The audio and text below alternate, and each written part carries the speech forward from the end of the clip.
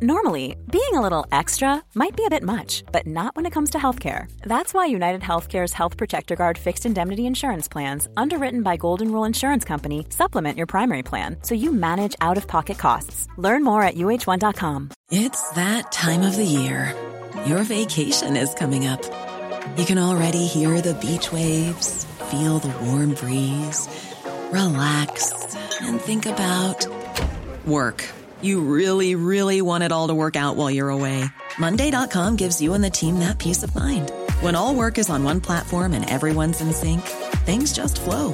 Wherever you are, tap the banner to go to Monday.com. Millions of people have lost weight with personalized plans from Noom. Like Evan, who can't stand salads and still lost 50 pounds. Salads generally for most people are the easy button, right? For me, that wasn't an option.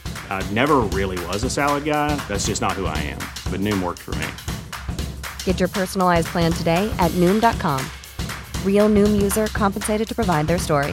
In 4 weeks, the typical Noom user can expect to lose 1 to 2 pounds per week. Individual results may vary.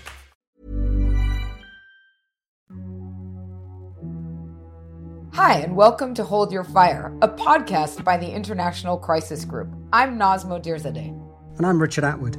Today we're going to talk about Chad. We're going to talk about what the death of Chadian President Idriss Déby means for the country and for the Sahel and Lake Chad regions more broadly. On Tuesday last week, the Chadian army announced that Déby had died from wounds sustained on front lines. He'd travelled about 300 kilometres north of Chadian capital, N'Djamena, into the desert. There, Chadian forces were battling rebels that had been based in Libya. This is Chad's military spokesperson announcing Déby's death. Marshal of Chad, Idriss Déby Itno, as he did every time when the Republic's institutions were seriously threatened, took the heroic lead in a combat operation against terrorists who had come from Libya. He was injured in the engagement and died after being brought back to N'Djamena.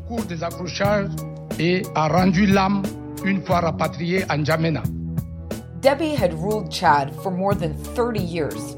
He'd won his 6th consecutive election only days before his death. It's not so unusual that he was on the battlefield. Over his years in power, he'd survived several rebellions and frequently made appearances on the front lines. Just last year, he led an offensive against Boko Haram militants around Lake Chad. The rebels that eventually killed him were a group called the Front for Change and Unity in Chad, FACT in its French acronym, one of several Chadian insurgent groups based in Libya. The government and parliament have been dissolved, and a military council, headed by General Mohamed Idriss Déby Itno, the son of the deceased Chadian leader, will govern for the next 18 months. So the question now is what comes next? Déby's son, Mohamed Idriss Déby, has assumed power. He's formed a transitional military council comprising military and intelligence chiefs. The council says it will manage a transition to elections in a year and a half. And then earlier this week, facing a lot of international and domestic pressure, the transitional council appointed a civilian prime minister. But Chad's political opposition and rebels, they still reject the council as unconstitutional. They want civilians to have a greater share of power. Déby's death also brings uncertainty further afield. Chadian forces are among the region's most capable. Déby and the Chadian army have long enjoyed a lot of French support. Chadian troops lead military operations against Islamist militants in the Sahel and around Lake Chad. It's unclear if those troops will have to return home, and if so, what that would mean for those campaigns. To talk about all this, we're joined by Richard Moncrief, Crisis Group's Central Africa director. Richard's calling in from Nairobi. He's spent years covering the region. We're also joined by Claudia Gazzini, Crisis Group's Libya expert, who will help us understand the Libya dimension. Thanks so much for joining us. Well, great to be back. Thank you. It's great to be with you. Tell us something about what happened and why was Déby on the front lines? Déby often fought at the front with his troops, or at least he was present there with him. He did last year on the Lake Chad when he and his army were fighting against Boko Haram. So it's not unusual. Not unusual for him, might be unusual in other countries. It was part of the way he presented his power. It was part of the way he projected his power. He presented himself as a military president, able to secure the country. As for what happened, well, he died in a province called Kanem, where fighting was going on with the FACT rebel group, as you say. The official version is that he died in the fighting. Other versions swirl around, the usual rumour mills. None have been confirmed, so we don't really fully know the exact circumstances of his death. What happened after, as you've said, is that a military transitional council took power. Now, the military council is really a continuity with the Deby regime.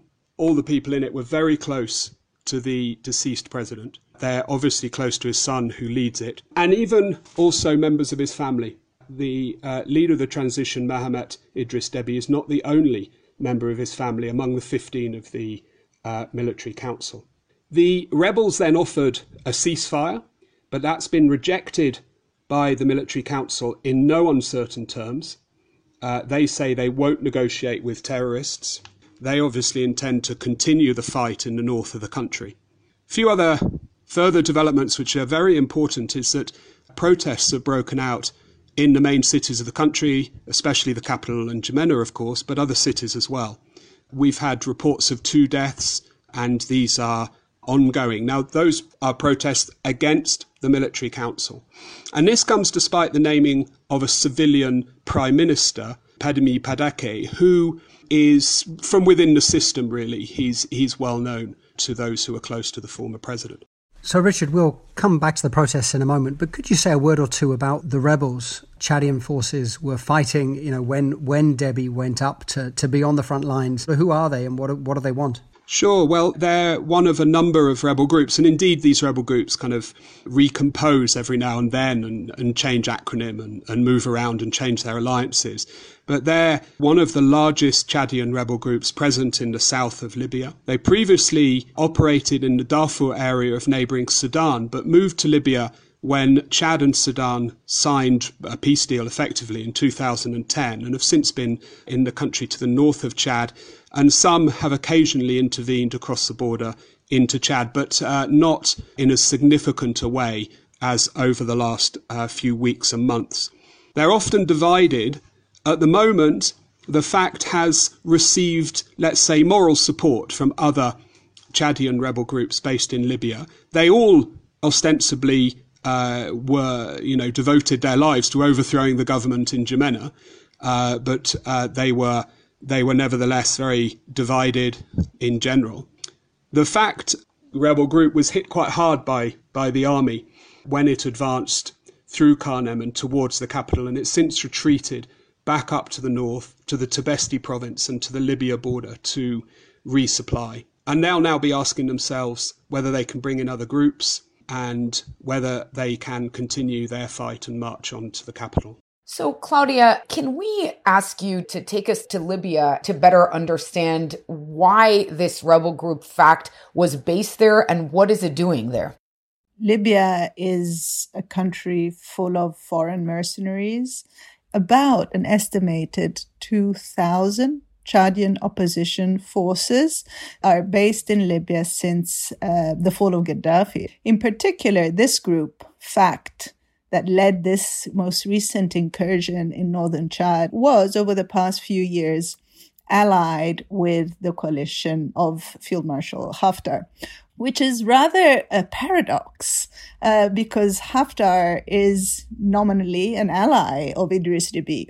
What we know is that this faction, FACT, was able to launch this incursion in northern Chad with a good booty of weapons and equipment, in the sense that by guarding air bases and oil facilities that are under the nominal control of Haftar's coalition, they were also on the receiving end of good equipment provided also by the foreign backers of Haftar. So we saw in the photos that have circulated of this incursion, cars, armored vehicles, weapons, heavy artillery mounted on these vehicles that are as the fighters say, good, in great working order and latest technology.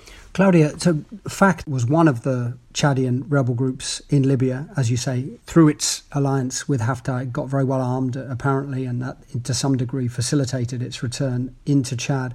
But as you say, it's not the only Chadian rebel group. So is there a danger that some of these other groups, some of which have sort of said they support FACT's efforts to overthrow the Deby government. Is there a danger that some of those also go back into Chad? As far as we know, in the past few months, there were contacts being made between these various rebel groups present in Libya. Let's remember, they don't always see eye to eye. I mean, they share a common cause, but over the past years, they've been divided over ethnic lines, strategic ambitions. In some cases, there were assassinations of members of one group by members of the other. But what changed recently is that with the end of the war in Libya, there has been an attempt to bring these forces together. As far as we know, it didn't succeed. This attempt didn't succeed, meaning these groups didn't come under a common umbrella or a new banner where they're uniting together. So to answer your question, Richard, as far as we can tell so far, FACT is the only group that has actually taken arms and has launched this incursion. It could be that the other groups might decide to follow suit, but so far we have no evidence that the other major groups like UFR or CCMSR or UFDD have actually taken that decision. But these groups together count about another 1,500 fighters, and we can't rule out that they will. In addition to this, we also know that there is some local support in southern Libya for the cause that these opposition groups are embracing, in particular amongst the Libyan southern ethnic group called the Tebu, which live in this border area. They're in northern Chad, they are in Niger, and they are in southern Libya.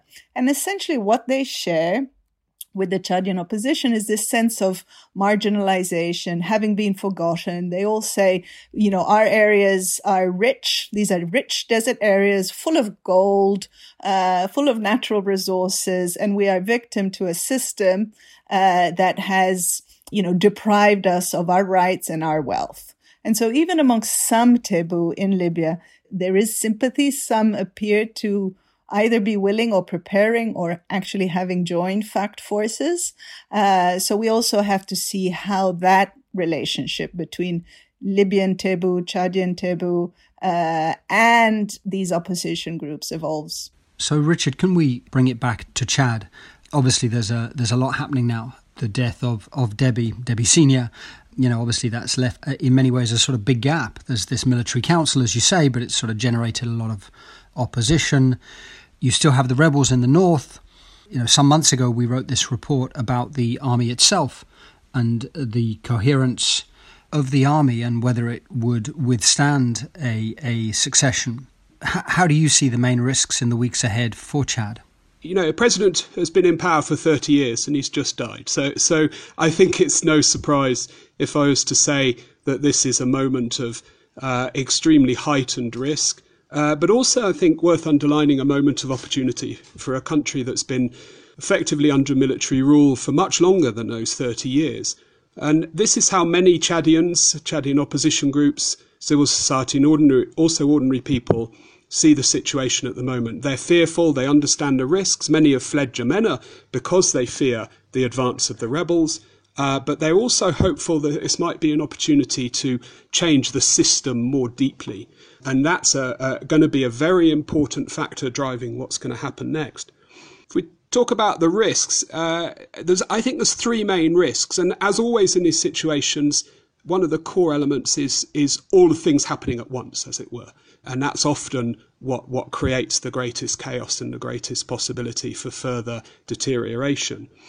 Now, the first one Claudia just touched on, and that's that the rebels replenish, possibly pull in other rebel groups from southern Libya and advance further south. Now, that could really spark off violence. Civilians would undoubtedly bear the brunt of that, particularly if it reached N'Djamena. We don't know exactly what the French would do, who have a large military base in N'Djamena, but didn't intervene when fighting was going on just before President Deby's death.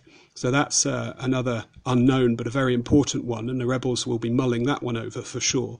The second risk, as you mentioned, Richard, is in the army and is the question of splits, possibly within the military council, which would then have repercussions throughout the army, possibly lower down as well. That's happened in the past, fighting between units, not necessarily coming from the generals, and that's possible. Not everybody in the army is happy with the choice of the 15 members of the Transitional Council, from what we hear. Now then, the last risk, and this I think is one that's playing out right now, is the risk of the military council refusing to cede any power to civilians. And that's essentially what the protesters currently in the streets in the major urban centres are concerned about, and that's what they're asking for.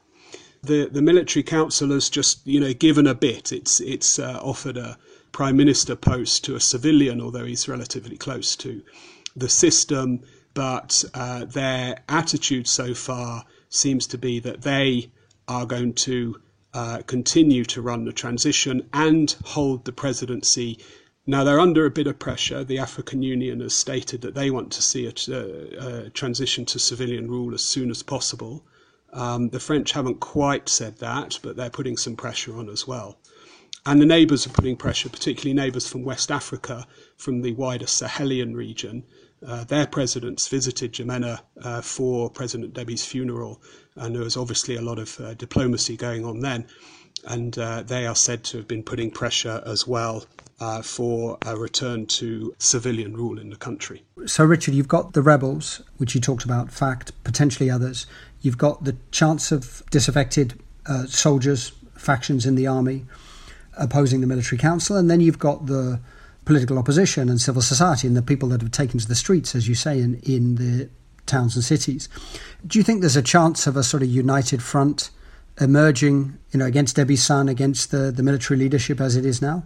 Yeah, that's a very important question. So far, the political opposition have rejected any seizure of power by arms, by violence, and thereby they've distanced themselves from the rebels. So their position at the moment is that they are protesting both against the seizure of power by the military council and the rebels' use of violence to get to power.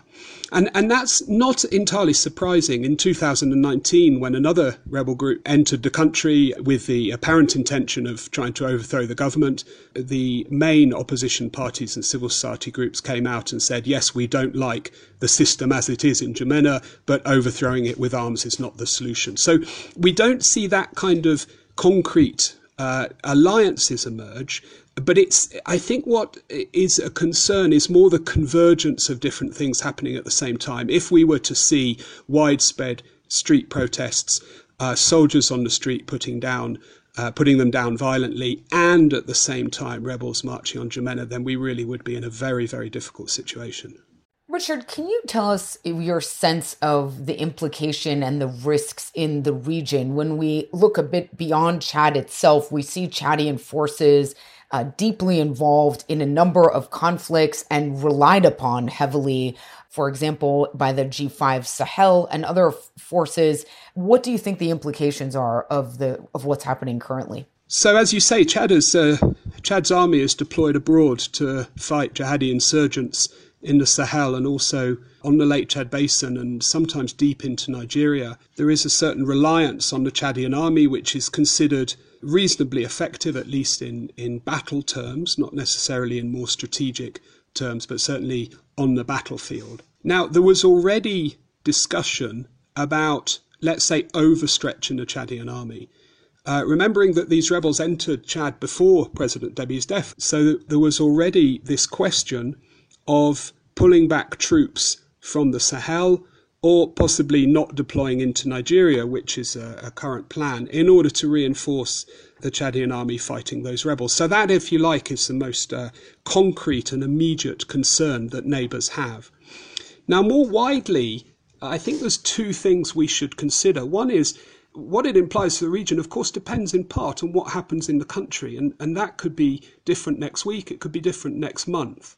So highly unpredictable. And of course, if Chad were to fall into further disorder, then I think that would be evidently bad for the region. The other question, short of that scenario, I think the other question is the extent to which the engagement of Chad abroad, both militarily and also diplomatically, Chad has made a huge surge diplomatically, grabbing some really top posts in African diplomacy over the last few years, whether that was simply the strategy of President Deby and whether it would continue with his son, with a civilian president or whatever is now in store in Chad, or whether they would take a different approach and be less oriented towards this military diplomacy and perhaps have another strategy, perhaps a more internally focused strategy. And that would have implications both diplomatically and militarily for Chad's neighbours. And Richard, just practically, I mean, do you think if, let's say, the several thousand Chadian forces are taken away from the fight against Boko Haram, for example, or from the G5 Sahel, a lot of this is in the tri-border area against the local Islamic State affiliate, or even from MINUSMA, the UN mission in Mali. I mean, do you think practically that's going to make much of a difference? If we're just talking about pushing back on these jihadi insurgents, containing the problem, making it manageable, then yes, Chad has been very important. They're engaged in the MNJTF, which is a multinational task force that intervenes around Lake Chad Basin. And one person I interviewed a year or more ago in N'Djamena just said to me, don't worry, the MNJTF is very easy to understand. It's an invitation for the Chadians to go and fight in Nigeria. So it is very Chadian focused. And if you just have the limited target of containment, then yes, the Chadians are very important. Of course, that raises a question of a much broader political strategy, and pulling in troops from a neighbour is unlikely to help with that per se. So, Claudia, could we come back to Libya for a moment? Obviously, we've often talked about, a lot of other people have talked about the instability in Libya spreading south into the Sahel, its implications for sub-Saharan Africa. And in some ways, what's happened over the past week is, yet another example of that. But could things work the other way as well? Does Deby's death have implications for Libya itself? How the situation in Chad evolves will directly impact this transition, in the sense that if this confrontation between rebel groups based in Libya were to continue, were to worsen, were to intensify, we're likely to see movements of these forces in and out of southern Libya. And we could also see further destabilization in southern Libya if these groups or civilians from northern Chad were to flow back into southern Libya in more numerous terms than they are currently. It'll also depend on what emerges in these upcoming weeks with regards to the complicity of Libyan authorities, in the sense that so far it has been noticeable that both Haftar and his military commanders, which, as we mentioned, were the military coalition that these FARC rebels were operating under, have gone on radio silence with regards to this incursion. In private, they've denied that they have anything to do with FARC. They've denied that the weapons that they used in this incursion came from them. And the only public statement they made was to say, we've sent our military forces on the border area to guard the border or close the border or something to that effect. Because in some ways, the whole episode sort of exposes some of the contradictions of French policy, right? I mean, France is a huge supporter, has been a huge supporter of Deby. In many ways, he and the Chadian army have been the linchpin of France's approach in the Sahel, and yet France has also been a backer of Khalifa Haftar, who paradoxically was, allied with some of Deby's enemies and ended up giving them a lot of weapons. Yeah, absolutely. This is the paradox of the current situation as we understand it. And I want to underscore as we understand it, because a lot of things are not clear. And unfortunately, I think what this episode also underscores is that there was perhaps a missed opportunity in the past few months, in the sense that this Libyan transition is based on a ceasefire agreement that was signed last October. One of the main provisions of the ceasefire agreement was the departure of foreign forces. And we all knew that there were Chadian forces. The Libyan authorities and foreign stakeholders knew that one important part of this landscape of foreign fighters in Libya were the Chadians, but there didn't really seem to have been much effort put into asking the question of, okay, if there's an order to remove foreign forces from Libya, how are we going to remove these foreign forces from Libya? These Chadians specifically, who do not have a process in their own country to go back to, because everybody knew that Idriss Deby was closing the door to negotiations with these opposition groups. There was no space for reintegration or disarmament. And perhaps if there had been some more concrete planning rather than just rhetoric about the need to remove these foreign forces from Libya, perhaps we wouldn't have seen this incursion or these deaths, and we would have seen an opening to talks. Who knows? Richard, if I could come back to you with the question, what do you think this means for the reliance on strongman leaders to carry out counterterrorism activities in the region? Well, I think the first thing to underline is that what's happening in Chad is a multidimensional crisis. And indeed, this is true across the Sahel, in which jihadi insurgents, which the West is so focused on, are only one part, and they're not always the most important part. So the irony is that the West supported Deby as you say, a strongman military leader in order to fight jihadis. But he was actually killed in a fight with the classic domestic opposition, armed opposition. So maybe we weren't paying enough attention to some of the more political issues which were running their course either in N'Djamena or in southern Libya, as Claudia has described. If a worst-case scenario came about in Chad, it would not be because of jihadis. It would be because of political fragility that strongmen leaders leave in their wake. The jihadis would come afterwards in an opportunistic way. So I think you can read just from there that we've paid too much attention to a very narrow slice of the problem. Now, in terms of the kind of argument over the strongman leader, we see now he didn't build institutions. We see that simply in the fact that a military council has been able to overturn the constitution with such ease. Again, I'd come back to a very important point here, which is that ordinary Chadian people, I think it's fair to say in their vast majority, while they do fear for the risk and they fear for the future, they also see this as an opportunity to break with a system of militarized, strongman, one-party state. This is really important. You mentioned the French, who are the great supporters of Deby and have been, let's say, lukewarm so far in their criticisms of the military council. Well, they face a dilemma. In their strategy on the Sahel, the French talk a lot about encouraging better governance, encouraging more accountable governance as part of the fight to restore order and push back on jihadi insurgents. But at the same time, they have short-term priorities. And, one of the big short-term priorities is troop generation. And President Deby knew this perfectly well. And he knew that he would gain friends if he were to offer troops in the broader West Africa sphere for fighting against jihadis, because he was responding to a very immediate concern of the French. Now, this is all going to come out, or this is going to play out, because in France it's becoming a very important political issue. We've got presidential elections next year in France, and the issue of proving that the French policy has brought some success, but also being able to answer the question of where's the politics, where's the better governance, where's the accountability, is going to be part of the debate that's going to run in France for the coming months.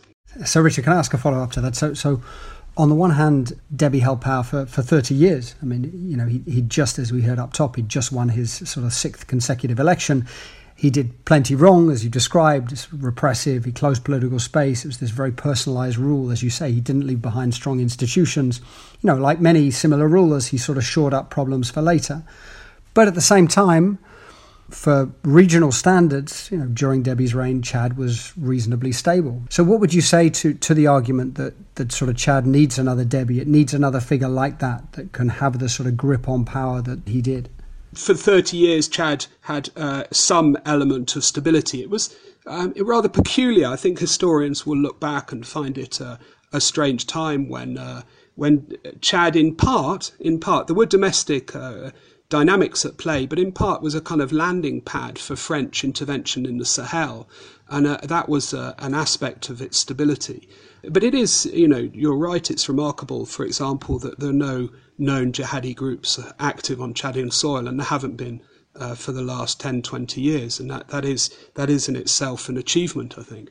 I mean, I think we're in a different era. People want to change, and this is a very strong popular desire, and this is going to drive a lot of what's going to happen. The other element is the international dynamics around this. I said that the French had been a little bit lukewarm in their criticisms of the Military Transitional Council.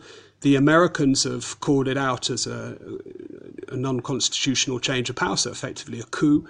The African Union has called on authorities to rapidly start the restoration of constitutional rule. So they've put that question of constitution in there as well. In the diplomacy, in the international pressure that's going to be put on the Military Council, the question of civilian rule, constitutional rule. By the way, according to the Constitution, the head of the National Assembly or deputy should have taken over power. So this question of constitutional rule is unavoidable. And so I think that there are forces pushing back against this idea of a long-term military strongman. And I think they pose the question of how you create more stable and functioning institutions in countries which are very poor, where institutions are inherently weak, education levels are low, poverty level is extremely high. How do you create institutions and respond to that popular desire for something that's more accountable, for an end to 30 years of military rule, effectively? Richard, that's a great note to end on. Thanks so much to you, and thanks very much to Claudia for both coming on. Really a great discussion. Thanks a lot. It's good to be on. Thank you, Richard. Thanks, Naz. Richard, a fascinating conversation with our colleagues. What stood out to you? I mean, there was so much. There's what comes after 30 years of Debbie. I mean, there's that, and there's obviously comes at a time when there's an enormous amount going on in the region.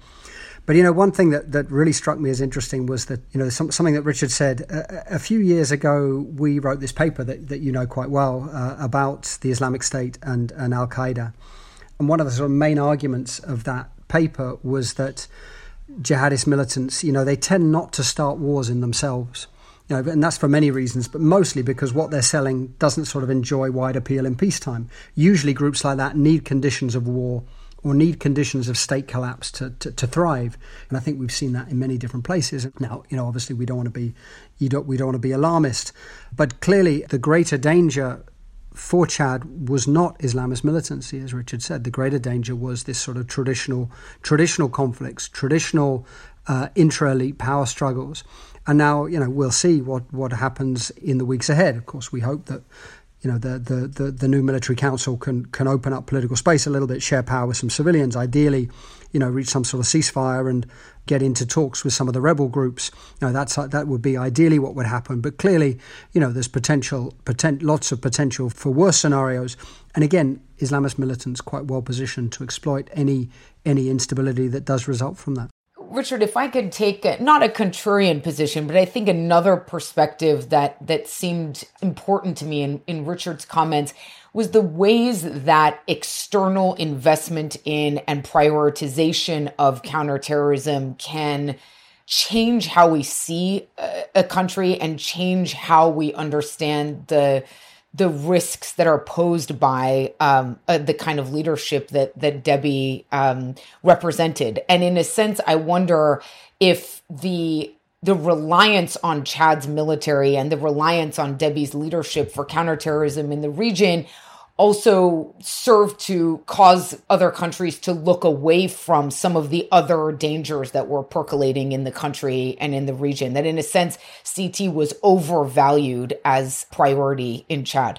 Yeah, it's a great point, and you're absolutely right. Of course, the sort of elevation in Western minds of Islamist militancy as a top priority, this view of Debbie as a counterterrorism partner, all the money that went into his army, all that, exactly as you say, meant his allies probably didn't pay enough attention to some of the other things that were going on, some of the other potential problems. How common is that? Western leaders overlooking the flaws of their counterterrorism partners. Also, I think exactly as you suggest, the last thing we'd want to do now is sort of fall in the same trap of making what's happening in Chad all about the danger of Islamist militants again, especially when there's so much going on that people should focus on. Is the military council going to be more open to civilian rule? How much is it going to stick to the constitution? Will it be prepared to negotiate with rebels? As Richard said, there's a lot happening at the same time. I think there is still this sort of broader point about what it could mean for the region, the Sahel, obviously, and even beyond the Sahel, the Central African Republic, which we didn't talk about, Sudan.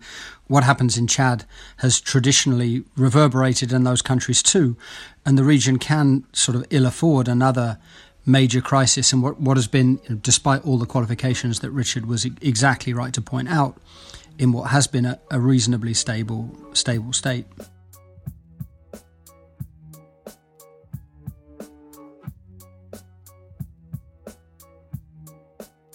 Hold Your Fire is a production of the International Crisis Group. I'm Naz Modirzadeh. And I'm Richard Atwood. You can find more of Crisis Group's work at crisisgroup.org or follow us on Twitter @crisisgroup. Thank you very much to our producers, Maeve Francis and Ida Holly-Nambi. And thank you especially to all our listeners. Please do leave us a question, a comment, a rating or a review, and we hope you'll all join us again next week.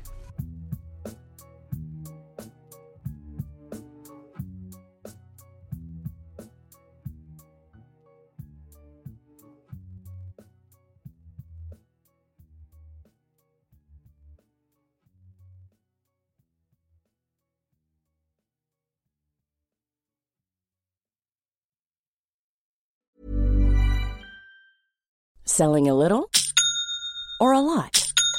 Shopify helps you do your thing however you cha-ching. Shopify is the global commerce platform that helps you sell at every stage of your business. From the launch your online shop stage to the first real-life store stage, all the way to the did we just hit a million orders stage.